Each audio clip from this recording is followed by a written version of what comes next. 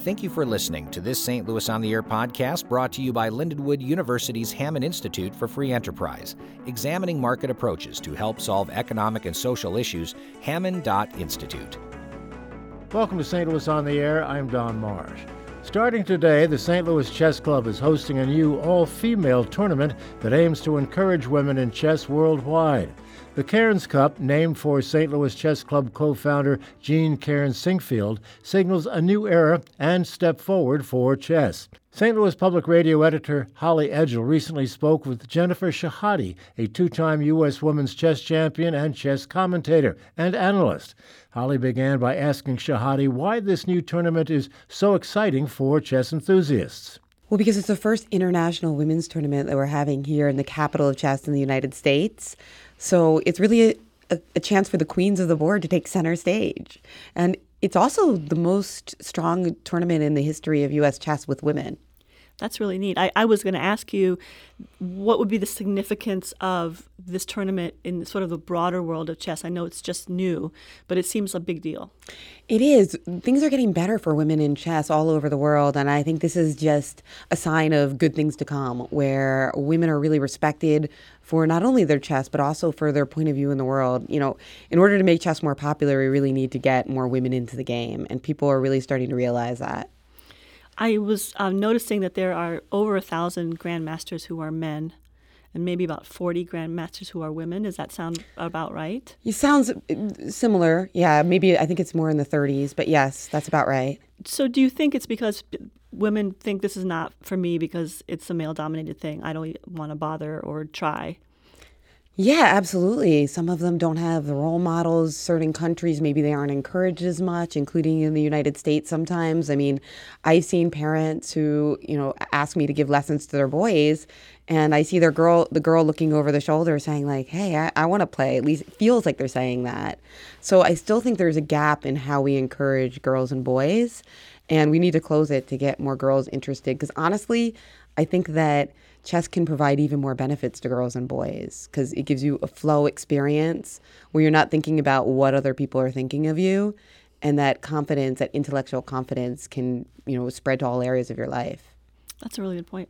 I wanted to know a point about why is it that there are grandmasters and women grandmasters? Do you know how that came about and why that still exists today? Well, I think in the past, there were very few women who took the game seriously compared to now. So they had a women's grandmaster title as a stepping stone to really, show the girls and the women who achieved this title that we were excited for them and celebrate.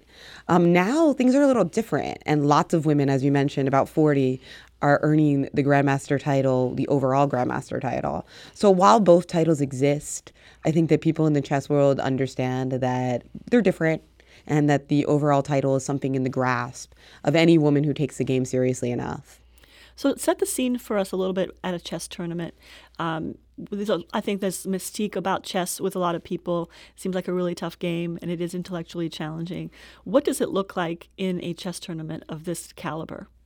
Well, if you go to the St. Louis Chess Club, and you should, to watch these games, what you're going to see in the tournament hall is a lot of intensity. You're going to get this sense, even if you just hear nothing except a few pounding pieces, you're going to get the sense that there's a lot of nervous and excitement energy, right? Like everybody has so much at stake. It's totally quiet, but really they're playing for their lives. They're like so excited. When you win a game, it's the most joyous experience. And when you lose a game, it almost feels like a mini death.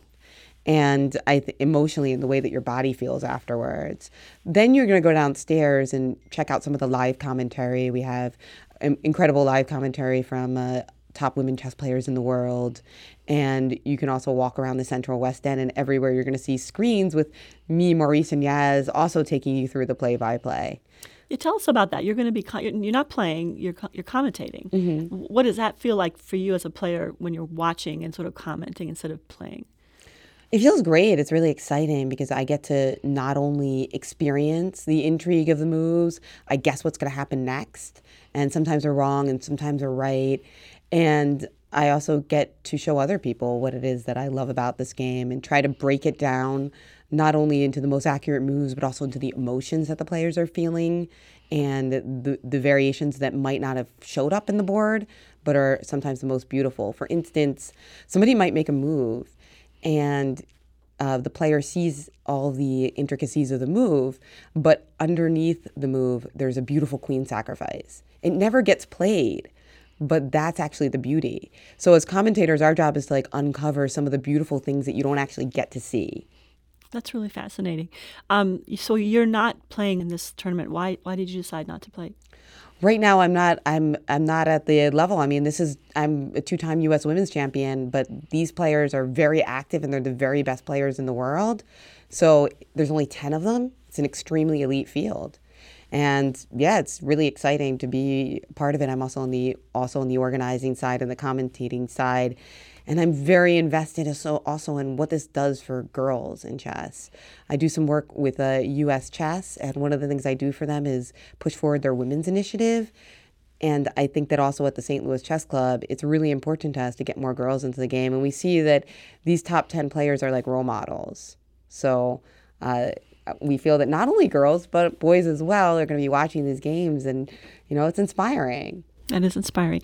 And is there anything else you want to say about this as a overall statement, or anything that I haven't asked you that you think people should know about the tournament? Well, I think that the tournament, you can watch it at 1 o'clock Central Time on uschesschamps.com, or head over to the St. Louis Chess Club. Beautiful neighborhood, Central West End. Your favorite Starbucks is there. There's the World Chess Hall of Fame with great exhibits. And of course, you can see the commentary. I really encourage you to do that, even if you don't play chess, and especially if you have kids, nieces, nephews. It's really just a great way to spend the day. Dare I say, a very unusual but smart Valentine's Day date. That's a great idea. We do have a round on Valentine's Day. That sounds like the perfect date. Exactly. I mean, come on. That guy is a winner. That's right. I mean, I actually witnessed a proposal outside the World Chess Hall of Fame. Oh my gosh. That's awesome. God, it was brilliant. Yes. Oh, let's talk about your book. Okay, sure. You have 2 books. Yeah, I've written 2 books, Chess Bitch and Play Like a Girl, and both books aimed to showcase the top women players in history in the world. Chess Bitch, of course, was more of a feminist exploration about how in chess, if you're really aggressive as a female, you're often called the B word, as opposed to a man who might just be called aggressive, strong, tough. So I wanted to show how in chess some of the issues are reflected in the real world. And actually, Chess Bitch kind of goes back to the chess queen. As we know, the chess queen is the most powerful piece on the board, but actually, before the rules as they are now were, codified in 1500, the chess queen was actually the weakest piece on the board. In 1500, along with the rise of queens like Isabella, it became the strongest piece. And I think it's a beautiful metaphor for how when women are involved, the game gets better, right? Because the new chess game, which they actually called the Mad Woman's Chess Game, can you believe that? Like, as soon as the queen got power, they were like, that crazy lady. That's funny. but the game got better. Yeah. It's much more interesting. There's more beautiful checkmates. It's a little bit faster. So I talked a little about that in Chess Bitch as well, and also the individual stories of women coming up in the world and the various hurdles that they dealt with, and in different countries and different backgrounds, how that experience was different. Because in chess, it's not just about getting women into the game. It's also about getting all different types of women into the game and making sure that we're reaching out to people who wouldn't normally get the benefits of chess but can perhaps earn the most from it. The other book, Play Like a Girl, is kind of like a prequel to Chess Bitch, because it was something for the little girls who maybe their parents wouldn't want to buy them that book. And this is more of like a training manual where it takes the top grandmasters who are women in the world, and we look at their checkmates and their tactics, and you have to solve them. No real difference between a checkmate from a man and a woman, but it's also, I think, very powerful to know that every checkmate you're solving in that book is from a female player. As an entryway into chess, what would you recommend for a grown-up who wants to get in on chess? Maybe they never played at all, but they're really interested in it. What is the entryway for that? How can they start? Well, if you live in St. Louis, you're extremely lucky because we have lots of pure beginner classes. In particular, we have Ladies Night with a K, for women who want to have a glass of wine and some cheese and just learn the total basics. as well as slightly more advanced levels. If you are listening to this and you can't get to St. Louis that easily or the club, you can also learn online. There are a lot of resources to learn online, and that's a good way to get started. I especially feel like for some adults, unlike children, for better or worse, adults sometimes get embarrassed when they're really bad at something.